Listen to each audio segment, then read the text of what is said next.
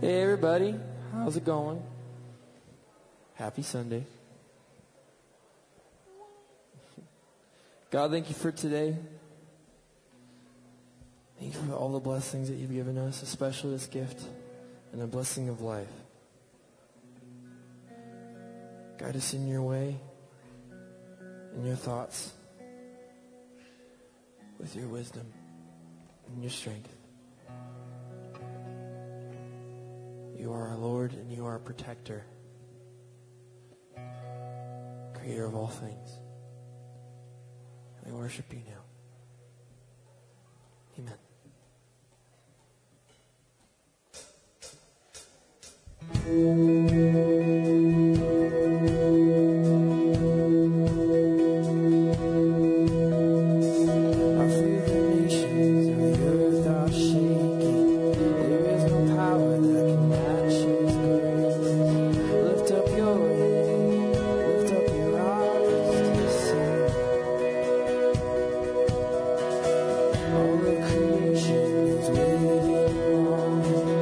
Sons and daughters to declare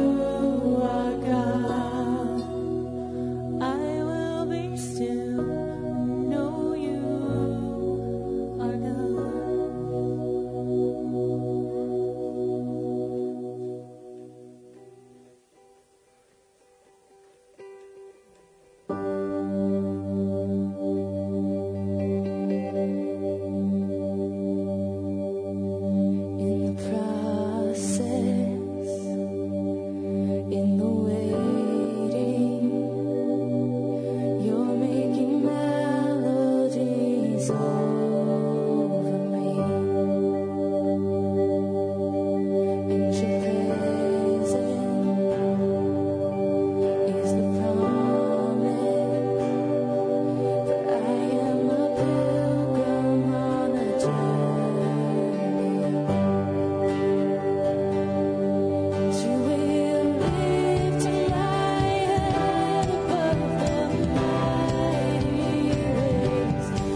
are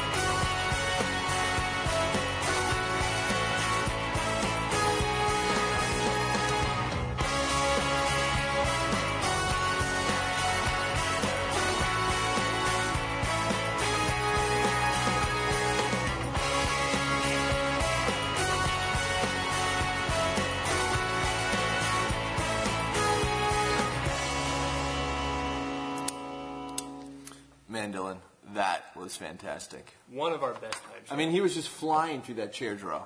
And those donuts, really good. Oh, that's awesome, guys. So, when can I start? Can I get the job? about that. There was a couple tiny mishaps. Couple things that went wrong with Nothing the run. nothing too big. It's just with our chair settings. Usually we like to have those at about a 23-degree angle. Really helps to bring the whole room together. Also, you forgot to skip a row with one of your offering basket handoffs. What if there had been another offering basket coming from the other And side? then there was that issue with the donuts. I mean, halves, really? Thirds, man. We cut into thirds. What, you think we're just swimming in money here? What, next we're going to start offering real creamer with our coffee? You imagine. I don't even know where to start with this one. Long ways. You cut it long ways. What am I supposed to do with this? Real amateur mistake on that one. I mean, you really have some great potential, but I'm not sure you're ready for the big leagues. What are you guys doing in Kathy's office?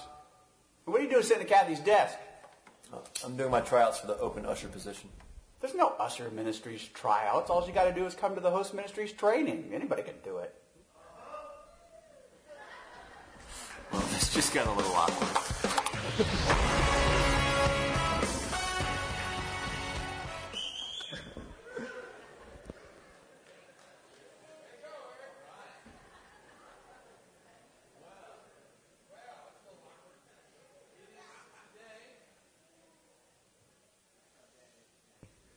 So the host ministry training is today. Yes. Would you guys please give a round of applause to my wonderful brother-in-law, Alex Bourne, who made that video? Hopefully we're going to be having a lot more of those. Yeah, if you guys have ever wanted to join host ministries or know more about what it means to be an usher or a greeter or people that do the offering or throw salt out in the... and actually, we found out that they actually have a little like dispenser to do those offering cups or the communion cups. We didn't even know that. So, really good. You don't have to pour it out of the big jug if you end up doing that job. But there's going to be training today after this service at 12:45. There's going to be lunch and childcare provided, and it's just a time to really get together and tell you our heart for what we think host ministries can be and what we like to, where we'd like to see it, and just give you guys some encouragement and training on some areas of how we do things. We have an amazing host ministry team. The leaders that help run the doors and stuff. Clyde is always back there. It's awesome. I mean, we got some awesome guys that pour out their hearts on Sunday. So thank you to all of the people that pour out in that ministry. It's awesome. And then today is also the Global Day of Prayer for Burma. If you saw the partners table out there, they have a ton of stuff for sale. All of that proceeds will go to helping the people in Burma. We printed these new We Will Stand With You hoodies. They're oatmeal color this time. So those are for sale. They're going super quick. So if you want one, you got to get one now or right after the service, rather. Don't do it in the middle of this preaching. They're $45 for the hoodies. And, and then also at the door, they have cups that you can take home for your change. And there's a huge thing about just being able to bring your change and put it in the big jug out there. We get tons of money that just comes from pocket change. So grab a cup on your way out when you go home today, and then just start filling that up with all your change and bring it back and dump it in. And it's amazing what pocket change can do to help change lives, no pun intended. So at this time, we're just going to stand and greet each other. If you are visiting, we love to welcome you to the meet and greet. It's right in the coffee shop afterwards. Answer any questions you might have and just introduce ourselves. So kids are dismissed to Kids Church. And when we come back, we're going to be watching a video for the Global Day of Prayer. So just come back as soon as you can, sit in your seat, and then we're going to show the video.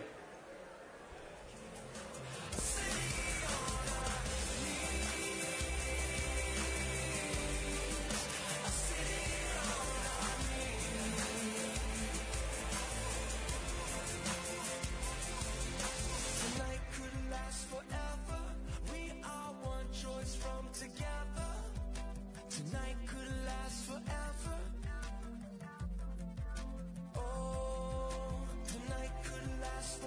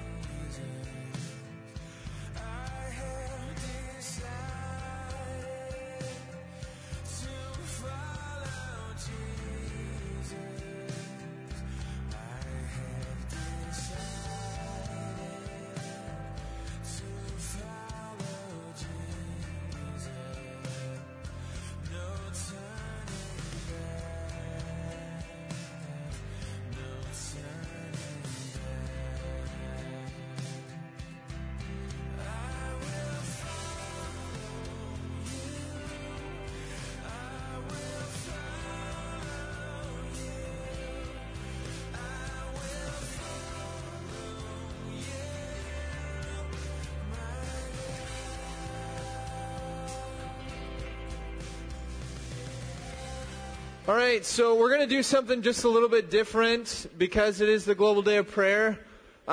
We just thought it would be really appropriate as a church if we just take this time instead of a forced song, if we can just focus our attention onto the conflict that's happening in Burma and then just believe as a church and just take a time apart to pray for what's happening in Burma. So we have a 4-minute video. If you want to just grab your seat and just get your eyes on the screens, Dave Eubanks is going to tell us about the Global Day of Prayer. Perhaps no ethnic minority group has suffered more in Burma than the Karen. About 40 Christian.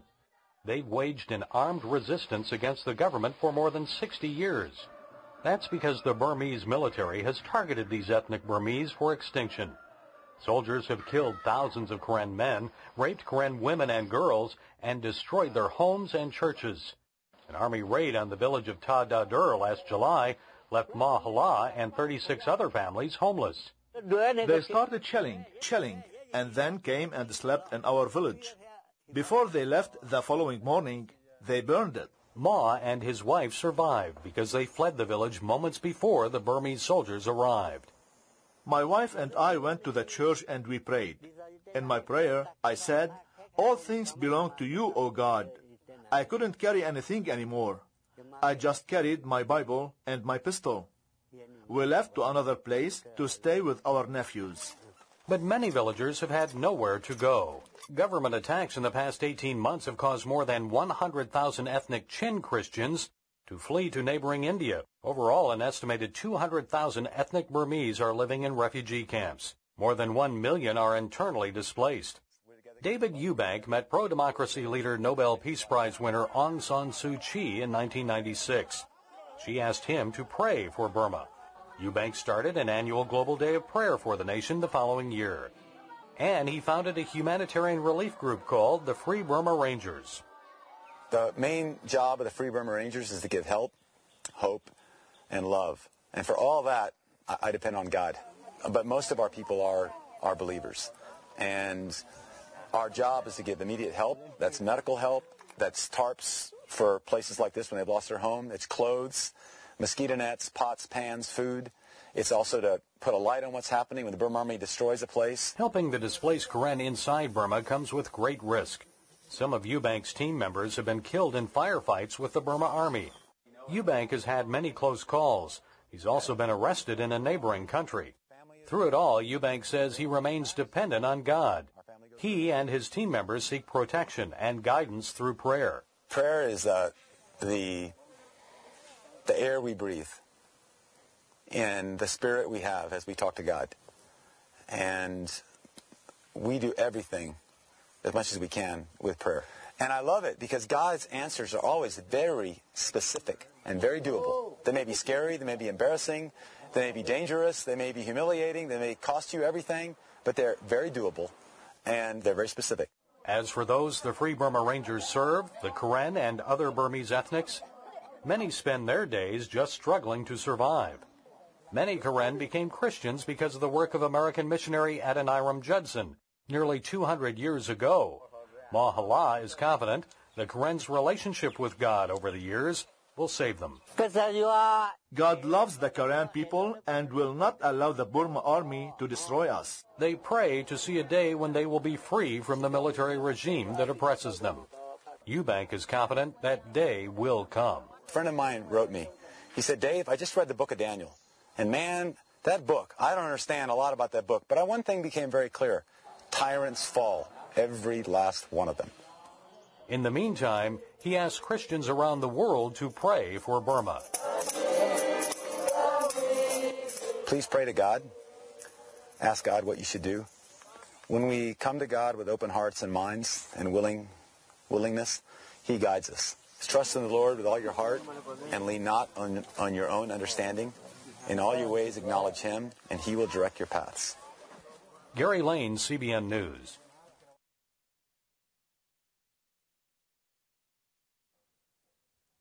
Today is March 8th. It's a global day of prayer for Burma, and we're going to pray in just a moment.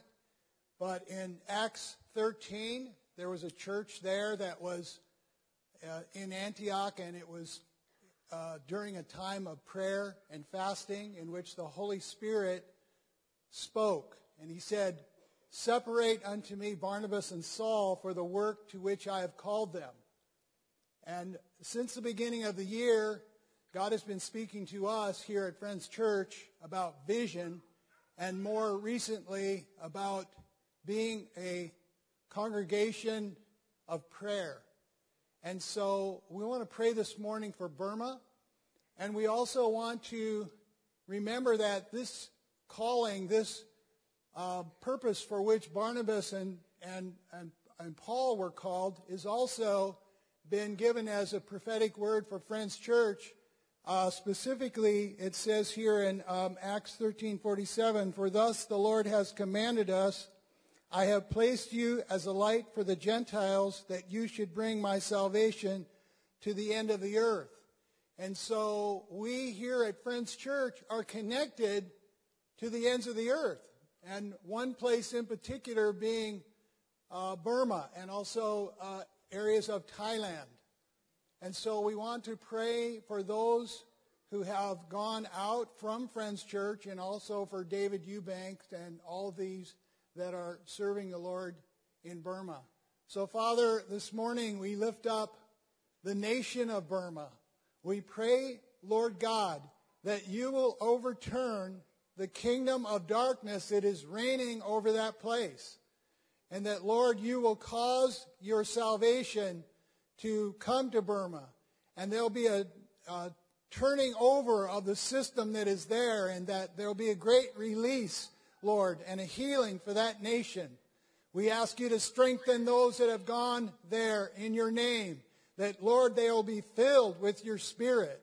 That, God, those that live there, even though they are suffering, Lord, will be filled with your Spirit and presence and comfort, God. You'll strengthen them, encourage them, and enable them to keep going forward and to endure the tests that they are going through. Father, we thank you for David Eubank, Matt Fetters, Tom Robinson, Father, and others that have gone there to serve you. We ask you, Lord, that your grace would be strong upon them, that, Lord, the word of the Lord will go forth into that nation, and that, God, you will be glorified, that, Lord, your healing, your blessing, your favor will rest upon them, and, God, you'll make them mighty and effective in their ministry. In Jesus' name, amen.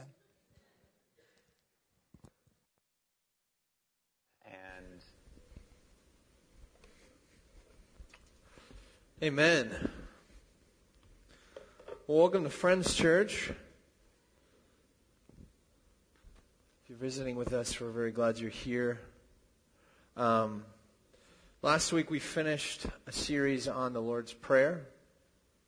And today we're going to be looking at something that Jesus brings up just the next paragraph past the Lord's Prayer in Matthew 6, and that is fasting.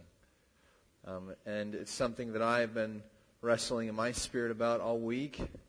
And I got to the end of the week, and it was Saturday, and I was in my office, and I really felt like God told me I'm missing the point of what He wants to say this morning. So I rewrote my whole message last night.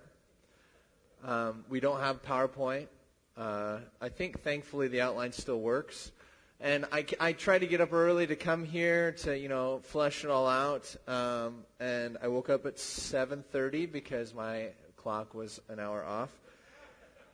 So I had a lot of peace, though. I was driving to the church, and I was like, God, I just want to trust that what you have to say will come to be. I know I've been soaking in your word. I know you have thoughts in my head that you've given me. I know that you have something you want to tell your body. So I have my faith completely rests in you. And as soon as I said that, I ran out of gas on the side of the Richardson.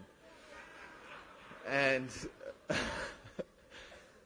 I just started laughing. And I confessed again, I didn't change my thought. I said, I have complete faith in you, God, that you are going to speak to your body. So be encouraged, because us as leaders, we don't have any game in this. This is just obedience. And what God is doing in us is He is convicting us, and He's refining truth in us for the sake of our church. This is not about a man in a pulpit. This is about God speaking to His body. So I know that what He's been convicting in me and what He's been welling up in me in the time that I've been on my face in prayer is only so that the revelation of what He wants to say to us is clearer. And that's my position as a speaker. So, Father, we come to you this morning, God, expecting to meet with you, God, as we get into your word. I pray that you would just speak to us, Lord, that your words would be just potent, God, that it would just pull at our hearts, that it would reveal the places in our lives that just need to be refined and laid at the cross. And God, as the ushers are here this morning, Lord, as we just take our tithe and offering, Father, I pray that we would be good stewards with the money that you have blessed this church with. God, that we would use it for the furthering of your kingdom, for the glory of your name. Lord, that all of its focus would be on you and your purpose and what you want to accomplish in this valley. So, Father, we just thank you for this time this morning, that we can just continue worship as we get into your word. May you be glorified in this place. In Jesus' name, amen. So, if you have your Bible today, that'd probably be a good idea, because we don't have PowerPoint. But flip to me. Flip with me. I got 2 hours of sleep. Bear with me. Flip with me to Matthew 6. And this is where we hear the first thing of fasting in the New Testament. Jesus has just finished the Lord's Prayer, and He gets into 6:16, and He says this: when you fast, do not look gloomy like the hypocrites, for they disfigure their faces like their fasting may be seen by others. Truly I say to you, they have received their reward. But when you fast, anoint your head and wash your face, that your fasting may not be seen by others, but by your Father who is in secret, and your Father who is in secret will reward you. So Jesus starts this topic of fasting the exact same way that He does the Lord's Prayer. When you pray, when you fast. So we can assume from the text that this is something that the disciples were doing. There is never a point in the Bible where we are commanded verbatim to fast. We're going to look at that in a little bit, but it's interesting because what Jesus doesn't do is give us a step-by-step process in which we fast. He just tells us what not to do, and then he ends. And that is all the instruction he gives us on fasting. But we can see a couple things here. And it's amazing that this is an issue because it's seen through the whole entire chapter. Giving to the needy. When you practice righteousness, don't be a hypocrite. Lord's Prayer. When you practice prayer, don't be a hypocrite. When you fast to me, don't be a hypocrite. There's this amazing sense that as humans, we get it in our head that acting holy gives us something that's worth having, obviously, because Jesus is having to combat this idea. He's like, what is your motive? Why are you doing this? Like when you pray, are you praying to be seen by men? When you fast, are you fasting to be seen by men? Because you will get your reward, but it is very different than what the Father's heart has for you. And it's interesting the way that he frames this, because in all of these statements on hypocrites, this is the one that's interesting because he says, when you fast, pretend like you're not fasting and fast. Which is, don't be a hypocrite, but act hypocritical. Does that make sense? It's just like, what is he doing here? When you fast, I want you to anoint your head, which in Ecclesiastes we see just as what a Jew would do to just, it would be like perfume. Like, I have a good life, I'm going to clean myself, anoint my head, put on clean clothes, shave unless you have an awesome beard. And, thank you. And get on your way, but don't talk about it. So he's saying, do it, but don't say it. It's because it's the motives of your heart. God is not impressed with your actions. He cares about your heart. And when fasting specifically comes into play, he's saying, I'm not impressed when you dishevel your beard. People would sit in sackcloth and ashes. They would put ash on their face. And he's saying, if the reason you're doing that is to be seen by men, good job. That's your reward. Now, when you fast towards me, where is your heart? And so it asks this question. There's this longing in this that, what's the motivation of your heart? You see, the motive of fasting is this. I'm hungry for you, God. What I need is God. What I want is you, God. It's like the longing that the psalmist says in Isaiah 42 when he says, as a deer longs for the water, so I long for you. God, I thirst for you, the living God. When can I come and appear before you, Lord? This longing that says, Lord, beyond all other things, I don't care about the water, I care about your presence. So Jesus is saying here in Matthew 6, a heart that is right before God in fasting is a heart that is hungry for the things of God, not the praises of men. And this is where I shift gears, because last night something just really convicted me, and I felt like God wanted me to say it to our church, is what are you passionate about? What are the things that well up inside of you? What do you spend your day thinking about? When you think of where you find your rest, what is the place that you go? What are the joys that well up in your soul? What are your convictions? Because one of the things I feel like God has been pressing on my heart in the last couple of weeks is that how much our convictions control our emotions, our reasoning, our decisions. They become our instinct. Like if I was to know at this very moment my wife was about to die, I was convinced of it. Throw away all obligations, throw away schedules. My whole being reacts to that conviction. Why? Because of who she is to me. I don't need a training seminar to know how to respond in love for my wife in those moments. You see what I'm saying? Our convictions are huge for us. And a thought has been going through my head in the last couple of months. And I've been talking to some of the men of the church, and it's this question. Are we convinced that Jesus is God? Are we convinced that Jesus is Lord? I mean, it's easy to say when we're in church, right? Because no one's going to argue with you. We're all here. But what does your life say? What does your life reflect? Do we truly trust that Jesus loves us? How has that reality of the cross transformed your heart? Where do you find your rest? Do we long to be with God, or are we satisfied with our flesh? Do we hunger for God's Word? Do we struggle with the same sin that we did 20 years ago? Do we believe that Jesus conquered sin and death and He's calling us into freedom? Church. And how does our lives reflect that truth? In Christianity today, it's so easy to get into this system of boxes. We go to church, we go to small group, we pray before our meetings, we put on those weird Facebook posts that say, I believe in Jesus and I'm not afraid. I mean, it's just like, it's become almost this ritualistic thing that's just like, this shows my Christianity is doing this step by step by step by step. And Jesus, He did not save you so that you could be stuck in religion and legalism. He called you into relationship. Wherever you are on the thoughts, on your thoughts about God, Jesus never intended your relationship with Him to be a set of boxes.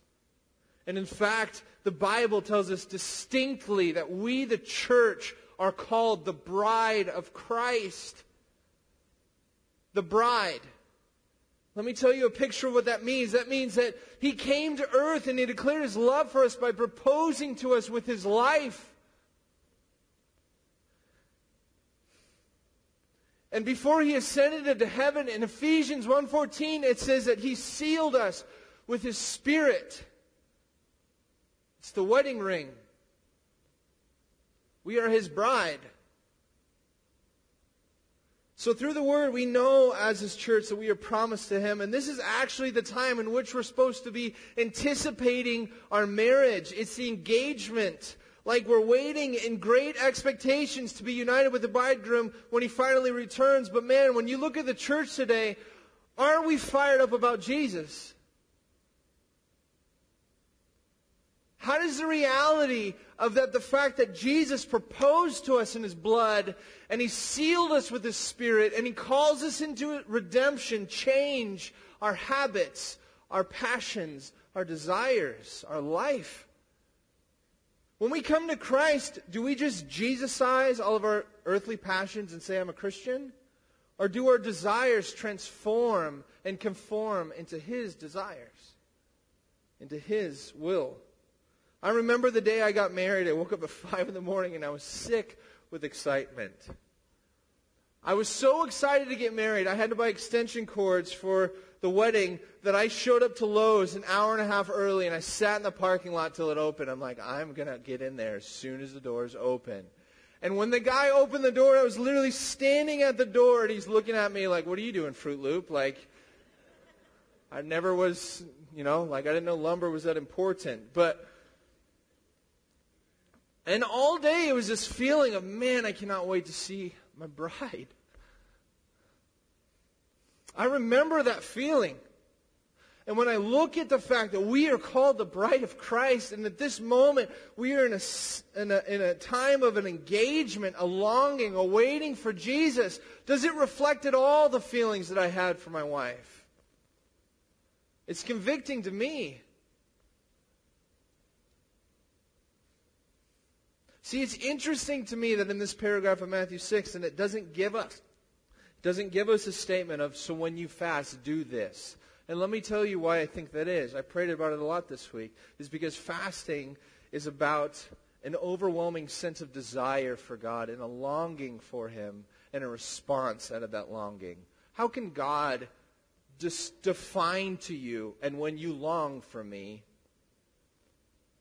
Love is a choice, church. It's the thing that He's drawn us with in the truth of the cross. He says, I stand at the door and I knock. If anybody shall answer, I shall come in and eat with him. He's knocking at the door of your heart and saying, will you let me in?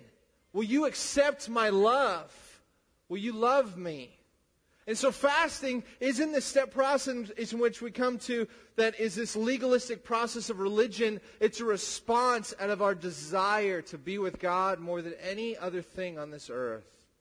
And when I spend time with my wife, nobody has to tell me how to have feelings well up within my soul to long for her. So why would we need that?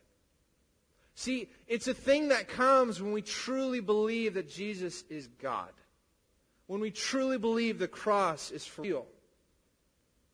Its entire focus is about Christ. And the clearest way to find that is in Matthew 14.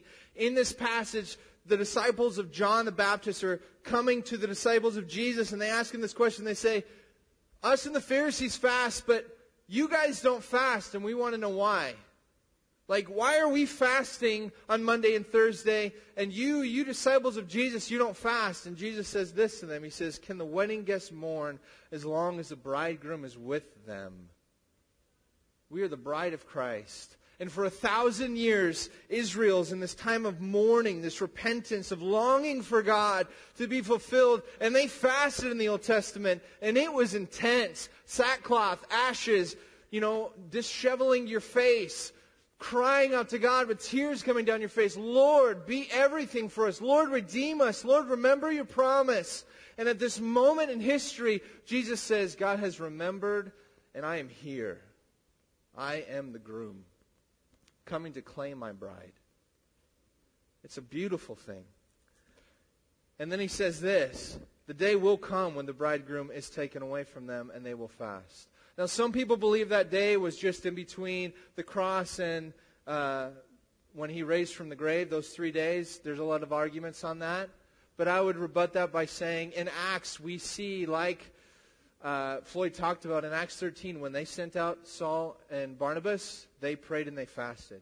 When Paul was called into ministry, he prayed and he fasted. We see these times in the New Testament where men, beyond the resurrection of Jesus, prayed and they fasted, which means to us that Christ says this, the day will come when the bridegroom will be taken away, and then they will fast. That's about as clear a command we get in the whole entire Bible to a call to fast. Because the truth is what he's saying is the day between when the bridegroom was revealed and when he returns, they will fast, which means the time is now for us as the body to be fasting and longing for God. But it's so easy to get stuck with living our lives for the things of this world, to forget what Christ has offered us through the cross. We get so satisfied with stuff, not even bad stuff, good stuff, the blessings of God, that we forget about the giver of those blessings. Lord, I thank you for my family. I thank you for the stuff you've given me. I thank you for the job you've provided me with. And you can look at your life and truly with conviction you can say, I lack nothing. I long for nothing. I'm satisfied. That is a very dangerous place to be. Because God never made you to be satisfied with the things of this earth. He made you to be satisfied in the presence of Him. And if that's not our longing, if that's not our desire, then we're missing out on true joy.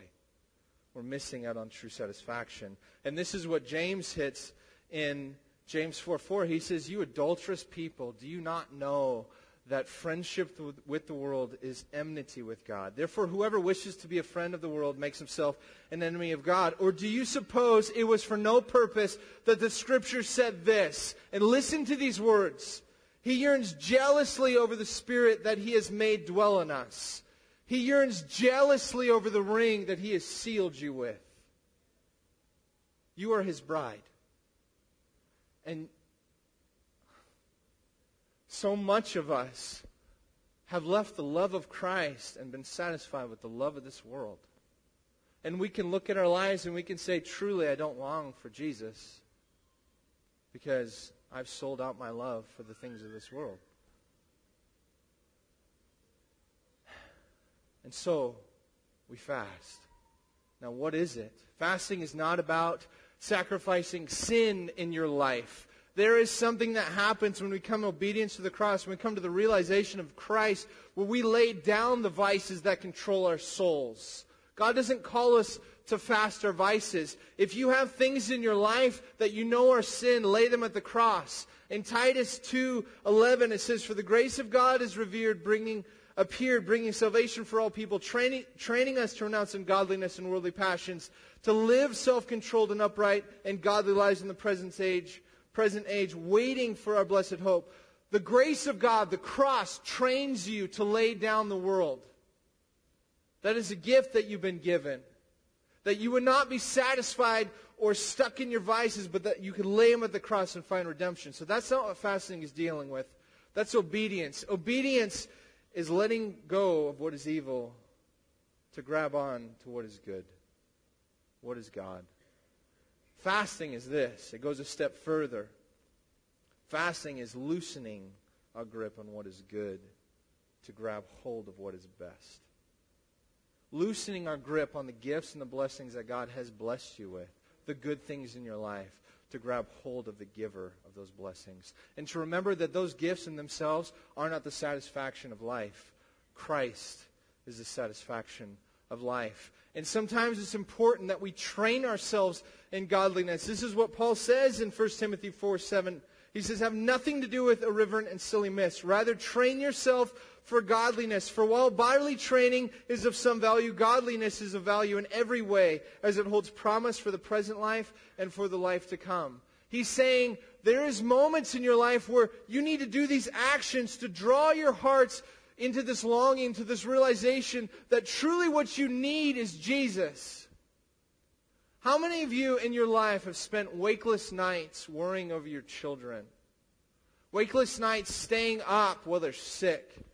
Or how many of you have lost or skipped a meal because you had to meet a meeting of somebody that you love? Or because there wasn't enough food, so you gave it to your friend?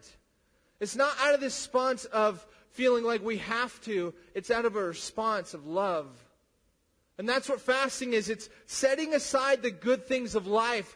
Fasting is setting aside good things. In the New Testament, there's three things that I see very clearly. One of them being food, and that's seen throughout the whole entire Bible. Food is a gift from God. It sustains life. Jesus fasted for 40 days from food.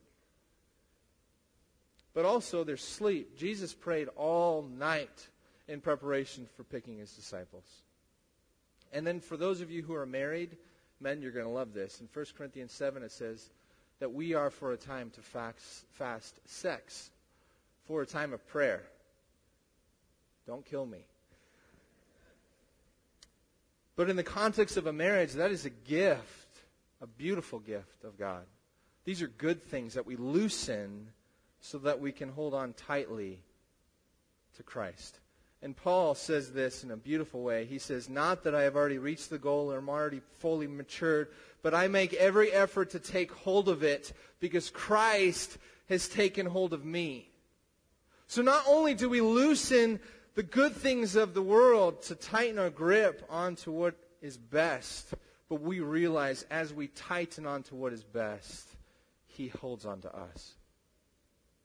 I mean, how much of us are so grateful? We have a good Christian life, and we go around and you can put your arms out and you can say, thank you, Jesus, for everything you do in my life. Thank you for the blessings that you have blessed me with. But the whole entire time, he's wrapping his arms around you and he's saying, I know that you're happy and that you're grateful for my blessings, but are you satisfied in them?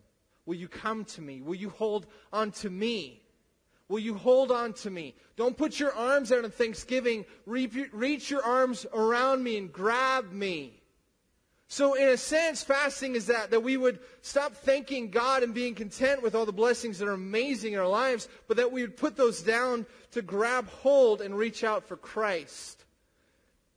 Paul goes on with this. He says, brothers, I do not consider myself to have taken hold of it, but one thing I do, forgetting what is behind and reaching forward to what is ahead, I pursue as my goal the promised prize of God's heavenly call in Christ. To Paul, he was his prize. He was his goal. And through all of the epistles that Paul wrote, you see the satisfaction in Paul for who Christ is. Fasting now doesn't only wait and long for the Messiah to come. He has come. So it looks back to the complete work of the cross. And where there was mourning, now we have gladness. Like in Psalms 30, where the psalmist rises up his voice and he says, you have turned my mourning into dancing and my sackcloth into gladness.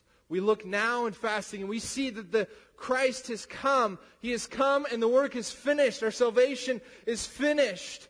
So we rest on that. And that's where Paul says, in every situation I'm content. Whether poor or plenty. Because in every situation, Christ is the sufficiency that gives me strength. But at the same moment in being content, Paul was never satisfied.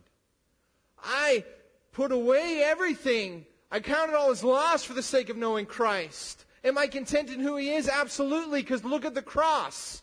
Do I long for him? Absolutely, because look at his eternity. You know? And that's what fasting is calling us to. In Hebrews 12:1 through 2, it says, let us lay aside every weight and sin that so easily ensnares us. Let us run with endurance the race that lies before us, keeping our eyes on Jesus, the source and perfecter of our faith, for who the joy that laid before him endured the cross and despised his shame and sat down on the right hand of God. It's interesting to me that in this verse he says, let us lay aside every weight and sin. What are the weights in your life, the good things that are keeping you from knowing God? He's not talking about sin here. He distinguishes the two, good things and sin. Let them go. Grab hold of Jesus. That's all it is. It's not this legalistic process we get to. It's not this holier than thou thing that makes us better than people. It's not this thing we do before Hawaii so that we can lose a couple pounds to fit into our swimsuit. Right? It's a longing and a craving to know God. So now we're going to share some testimonies. Ladies, if you would like to come forward. Ultimately, church, we fast simply because we want God more than we want anything in this earth. And when we hold that truth solidified in our hearts and we come to God in prayer while letting go of the things that are good in our lives, powerful things happen. Because the fervent prayers of a righteous man avails much. Would you please welcome these wonderful ladies to the stage?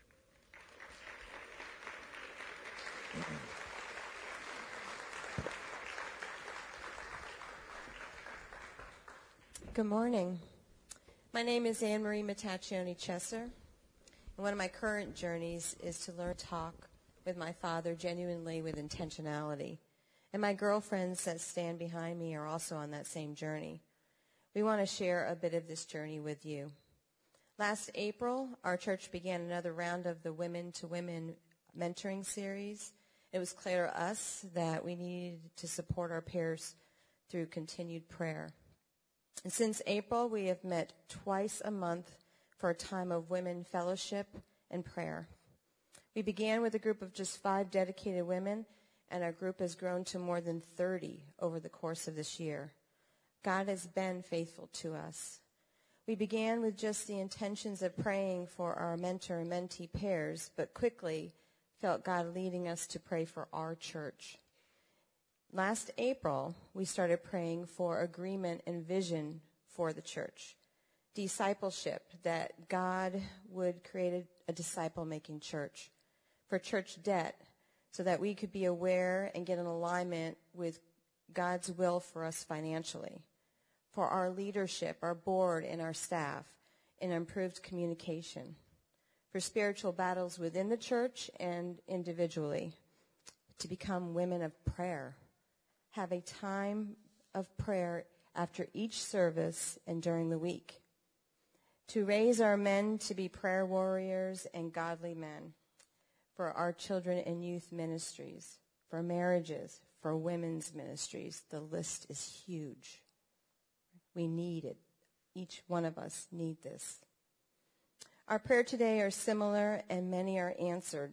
The difference is at first our prayers were mechanical and intentional, but now, instead of us reaching out to God first, God is there before us.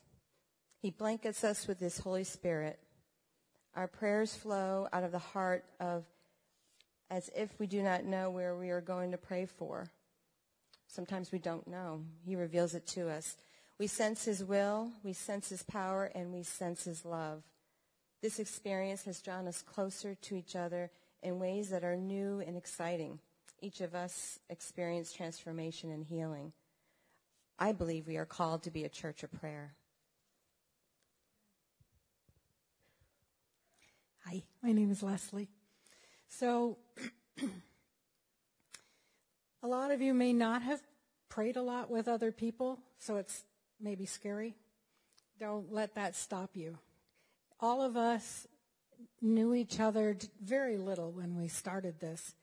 But once you start praying with people, it just changes your relationship because you You become vulnerable to each other. Don't let that scare you either. It's okay. We all have issues. Everybody does. Don't worry about it. That's why we're here. That's why we're so hungry for Christ. Because he takes it and he changes us. And you develop friendships. I didn't have all these friends a while ago, like a couple years ago. I've been in church for 40 years. But I had kind of pulled back. And now I have friends that I can call that will pray for me, that call me, that I pray for them. Men, women, all of us get together. Where 2 or 3 are gathered in his name, he's right there in the middle. That is Scripture, Matthew 18. He's right there. So what happens is, I know women, we have gone to retreats and things, and we get all dressed up, and we don't know why we're dressing up for other women. It just happens. But when you get together and pray, all of that goes away. You're just like heart to heart. And for men, I bet it's the same thing. You don't like get makeup on. But I'm pretty sure there's some macho things going on and pride and whatever. You don't want them to know anything about this. I can't fix a snow machine. I don't know. But all that stuff goes away because you're in his presence and you're praying together. And as a church, it's an invitation that Christ gives to you. Come spend time with me. Amen. Good morning. My name is Sonia. And I had taken Ambien. If you don't know what that is, it's a sleep medication for over 7 years. I came back from Iraq, and the silence was deafening. I dreaded going to bed. I couldn't sleep. My brain was going 1,000 miles an hour all the time. I did this for 7 years. Prescription medication, pop a half a pill, you're going to go to sleep in 30 minutes. But I knew I didn't want to be dependent upon anything. I can't tell you how many times I tried to stop taking this, and I was never successful. 2 months ago, I didn't refill that prescription. I said, I'm done with this. I cannot be dependent upon this. I want to go to sleep on my own. All those other times, I was trying to do it. I made it all about me, and I knew it couldn't be about me. It had to be about God. And I was sitting in Anne-Marie's kitchen, and I had to bite my pride, and I had to say, I need help. I can't do this. So with lots of prayer and lots of support, now I can crawl in bed, and I don't dread it anymore, and I don't cry. And I'm so grateful for my husband who came back from Iraq, who snores like crazy. Now I lay next to my best friend on earth, and I talk to the greatest person ever. I talk to God every night, and I tell him how thankful I am for my life, for curing me of cancer, for 5 amazing kids, for a great husband. And the nights when I can't sleep very well, I just know I got to talk to him longer. There's some stuff I have to work out. Now I sleep great. God just wraps me in this awesome blanket, and I go to sleep.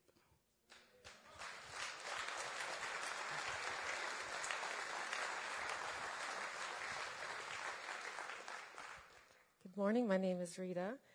As I've learned on the journey of my life to pray, I've learned most importantly to have a repentant heart and to pray until there's a breakthrough.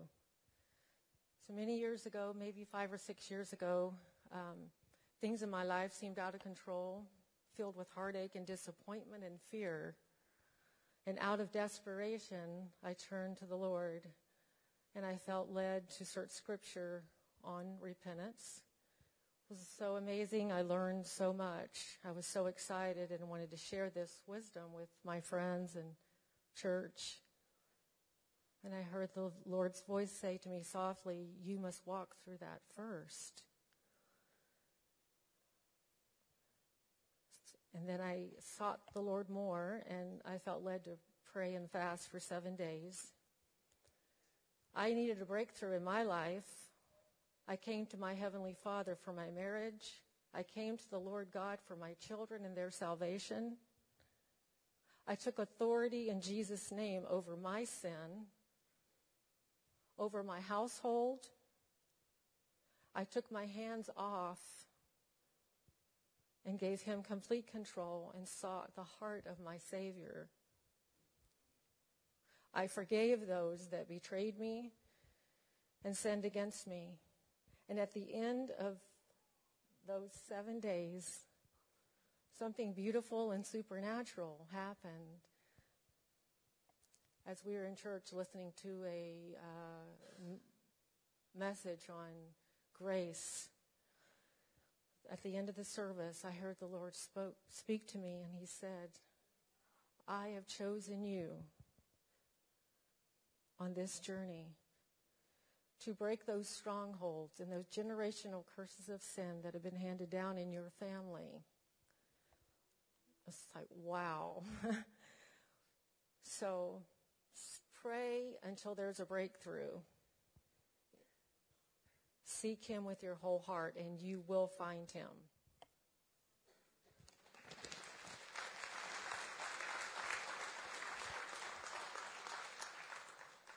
Hi, my name is Marnie Hazeler, and I'm here just to say to you today that he misses you, and he longs for you, and you take that personally. He wakes me up in the night, and I get up and I visit with him, and a few weeks ago, he woke me, and I was wrestling with some things in my mind that were going on, and I just said, I don't want to get up. And so I didn't, but I still wrestled all night long. I should have realized he was my peace. The next night, I didn't get up when he nudged me. And then the third night, I was laying in my bed, and I said, Abba, you just seem so far away. Where are you? And he said something to me that, can sound commonplace if you just want to hear these words, but it was so personal, and it was so clearly his voice when I said, Abba, where are you? And he said to me, I was there, but you didn't come. I was there, but you didn't come. And I don't know how many of you have ever been stood up on a date before you got married, but you go and you show up at the restaurant or whatever, and you sit there and you wait. And you wait. You wait. Maybe they're waiting to bring you the meal or whatever. And that person doesn't show. And that's how personal he is to you. He is saying, would you just come? Just come and sit with me. And we'll learn how to talk together. And that's what he wants from you. He wants time with you. So if he stirs you in the night and you think you can't sleep and you think it's called insomnia, put it away. He's probably saying, come and sit with me just for a few minutes, and just get up out of your bed and sit in a chair with him and say, Father, I'm here. What do you want to talk about? And he might lead you to read his word, but he might speak to you in different ways. He wants to know you more than you want to know him. He wants to visit with you. And in James, I always love this scripture that says, but you, beloved, building up yourselves in your most holy faith. And I love praying in the Holy Ghost. In your most holy faith. Sometimes our English doesn't do our faith much justice. But when we pray in the Holy Ghost, He considers that our most holy faith. And I encourage you to do that, to just seek him. He wants to be with you.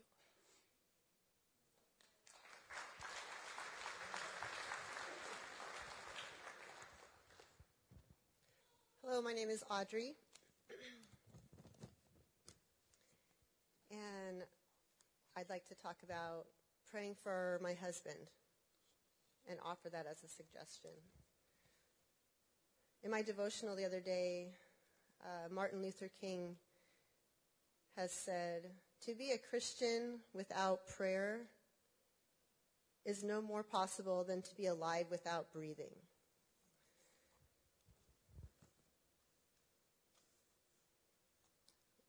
The most powerful thing that I've done in my marriage is to start praying for my husband. I started that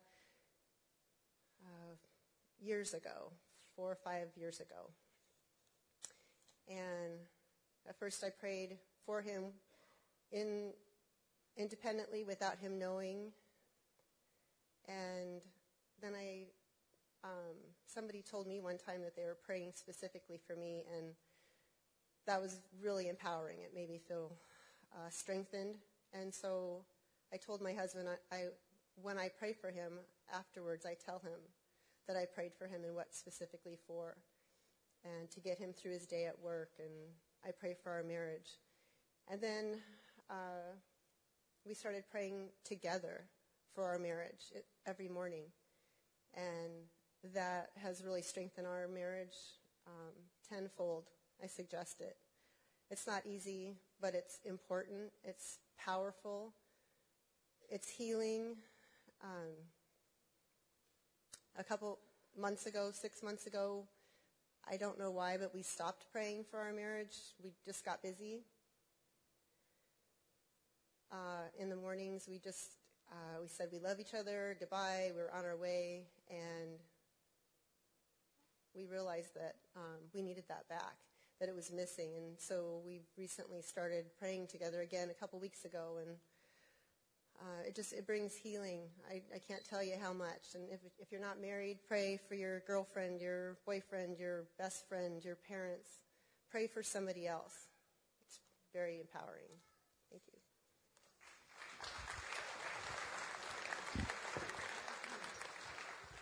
Hi, I'm Sherry Wheeler, and Emily Feil and I have recently led a Bible study on Max Lucado's Before Amen. And we're going to show a short film clip now, and we're going to explain what this whole Team 120 is that we are calling you to be a part of.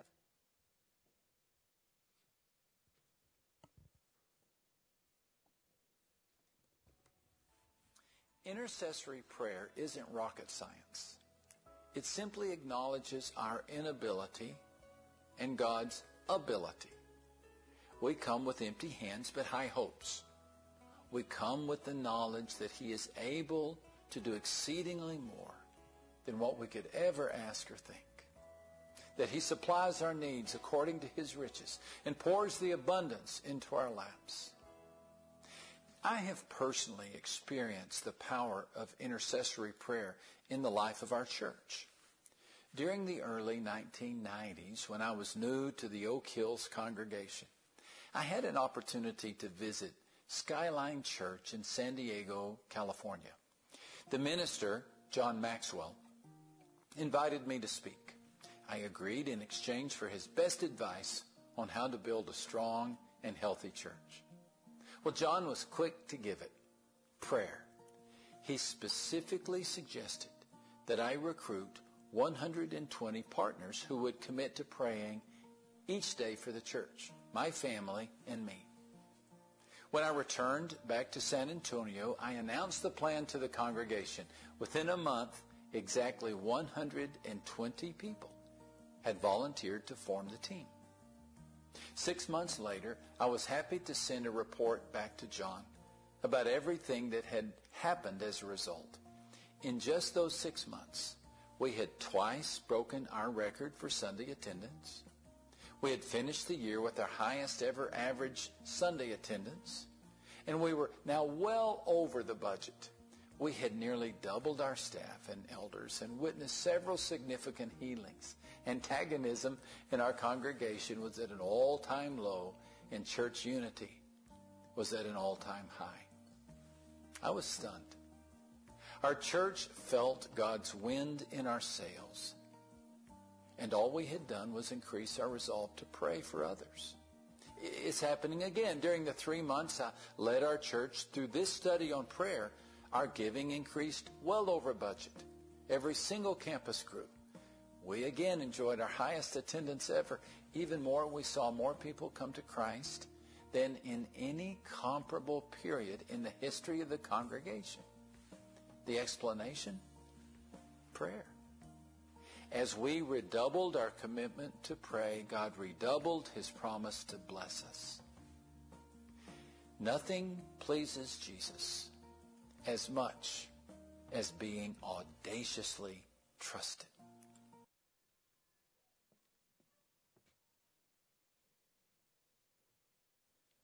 So in 1 Thessalonians 5, there's a sandwich for you. It's a prayer sandwich. It says, rejoice always, pray without ceasing, and in everything give thanks. James 4 tells us that we have not because we ask not.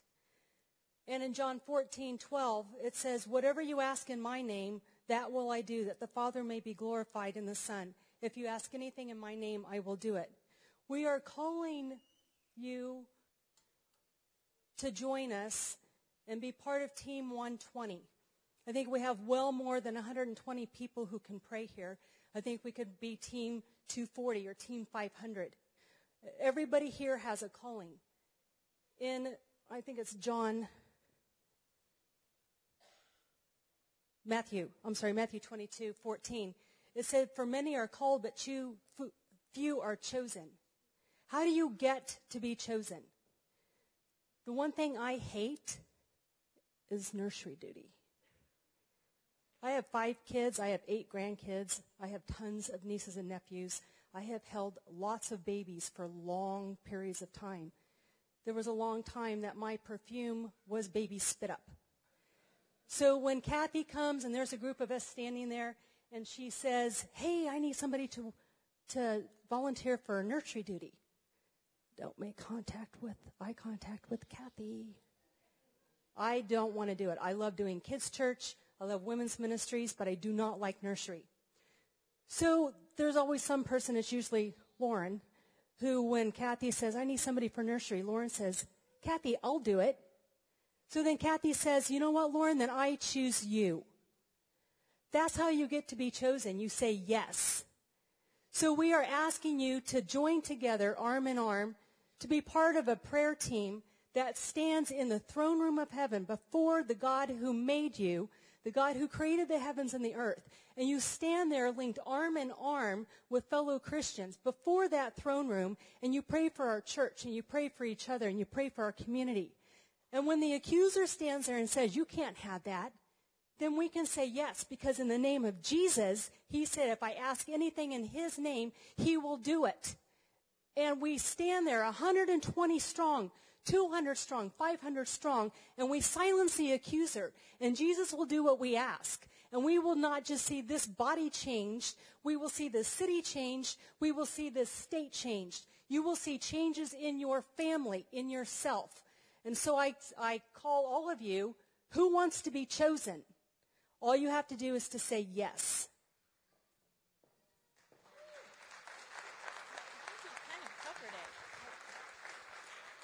How do you follow that? So I get to do the nuts and bolts. So there's something really powerful when you sign your name. When you get married on the marriage license, you can say the vows, but until you sign that, you're not technically officially married. There's something just really powerful about putting pen to paper and committing. So that's what we're asking you guys to do. There's a little flyer in your bulletin, and it just asks for your name and email and phone number so we can contact you if there's any needs that arise. Besides the 7 points that are in the bulletin that we want to pray for. But our prayer is that we would be a church filled with the Father's love, that we would be a church led by God's wisdom, set apart for God's purpose, who lives blameless before God, that we would be a church that is fruitful in every good work, that we would be a church that boldly proclaims the truth of the gospel, and that we would be a church who lives passionately for Christ. Those are our prayers for this body. You are all qualified. Someone once told me I struggle with, I'm not qualified. I'm not qualified to teach alongside someone like Sherry. I'm not qualified to speak to you guys and encourage you to prayer. But guess what? God told me that I am qualified. He doesn't call the qualified. He qualifies the called, and we are all called. Okay? So I really encourage you to commit to doing this. There are lots of opportunities. We have started meeting on Saturdays. Anne-Marie has a group every other Saturday in her home. There is Rita is starting a group on the opposite Saturdays. We're meeting here. Yesterday we met here, and we prayed over every single seat in this room. We prayed over the worship team. We prayed over the coffee shop, over the kids' rooms. We anointed this whole place with oil. Not spooky, not weird. We just prayed. And it was easy because we love you and we want you to thrive. And so there's Saturday mornings, Thursday this week, starting Thursdays from 6:30 to 9. The church will be open in the morning, for all you early birds. Come pray with Sherry. Pray for the body. It's in the bulletin, so when you sign your name, you have to give this away, so you don't get the little words on the back. It's in your bulletin. It's on the back.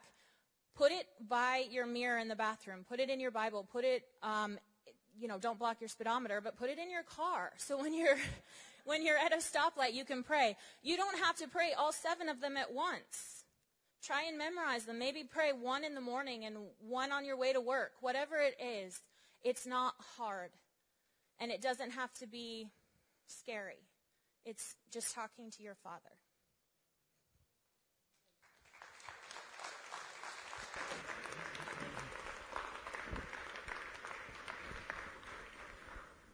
Awesome. Thank you, ladies.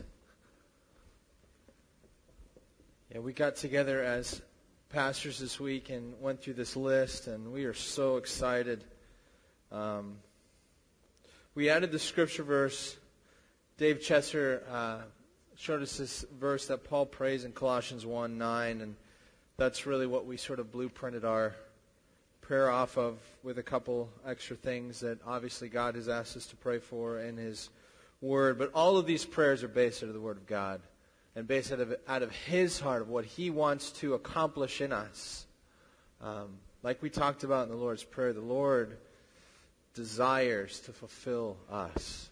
He desires to be the fulfillment of our church, and so we seek Him. When you go away today, there's an amazing quote from an awesome book on fasting and prayer called A Hunger for God by John Piper. Just read this week when you think about the good things in your life and how they weigh when it comes to you being drawn into God. And if you have a hungering to fast, I'm going to start fasting once a week up till Easter, just to focus that God would bring just clarity and focus for all the visitors that are going to be joining us in the next month. So I would encourage you guys for the next month, just take a day, maybe a meal or something, to just set it aside and focus on God in prayer, ask Him for whatever He's doing in your life, whatever He's doing in this church. And it's amazing what happens when we seek our Father. So, amen. If you guys want to stand, we're going to finish with a song. If you have kids in kids' church, if you wouldn't mind picking them up right now. And have an awesome week, guys. If you need prayer, too, there'll be some people up front that are more than happy to pray with you.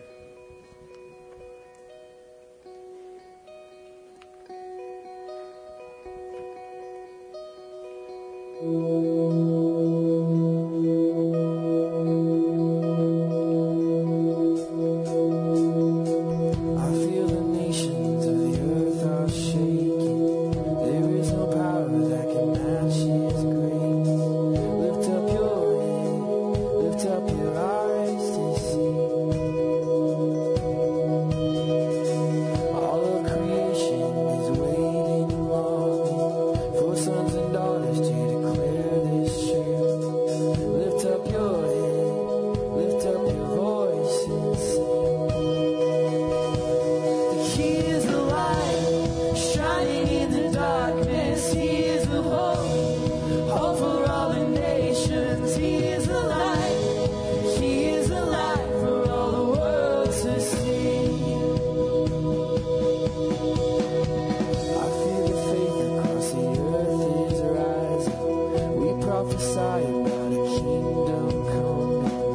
just like heaven all across the earth.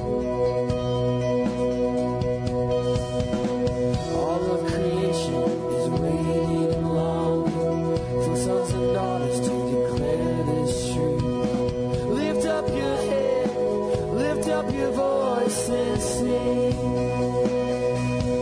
He is a light shining in the darkness. He is a hope, hope for all the nations. He is a light, he is a light for all the world to see.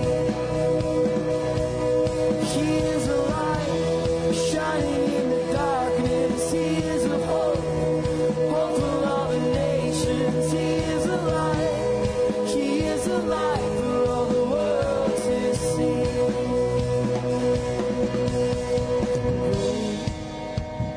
Great is the Lord, praise his name, praise his name.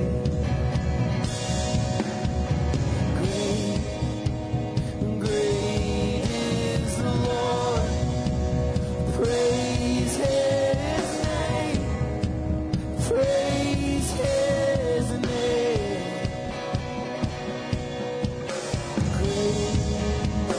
Great is the Lord, praise his name, praise his name.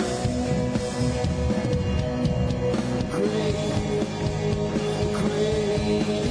is the Lord, praise his name, praise his name.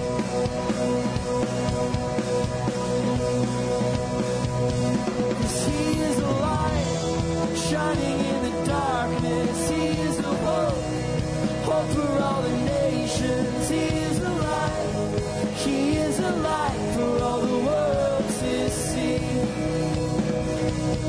He is a light shining in the darkness. He is a hope, hope for all the nations. He is a light, he is a light for all the world to see.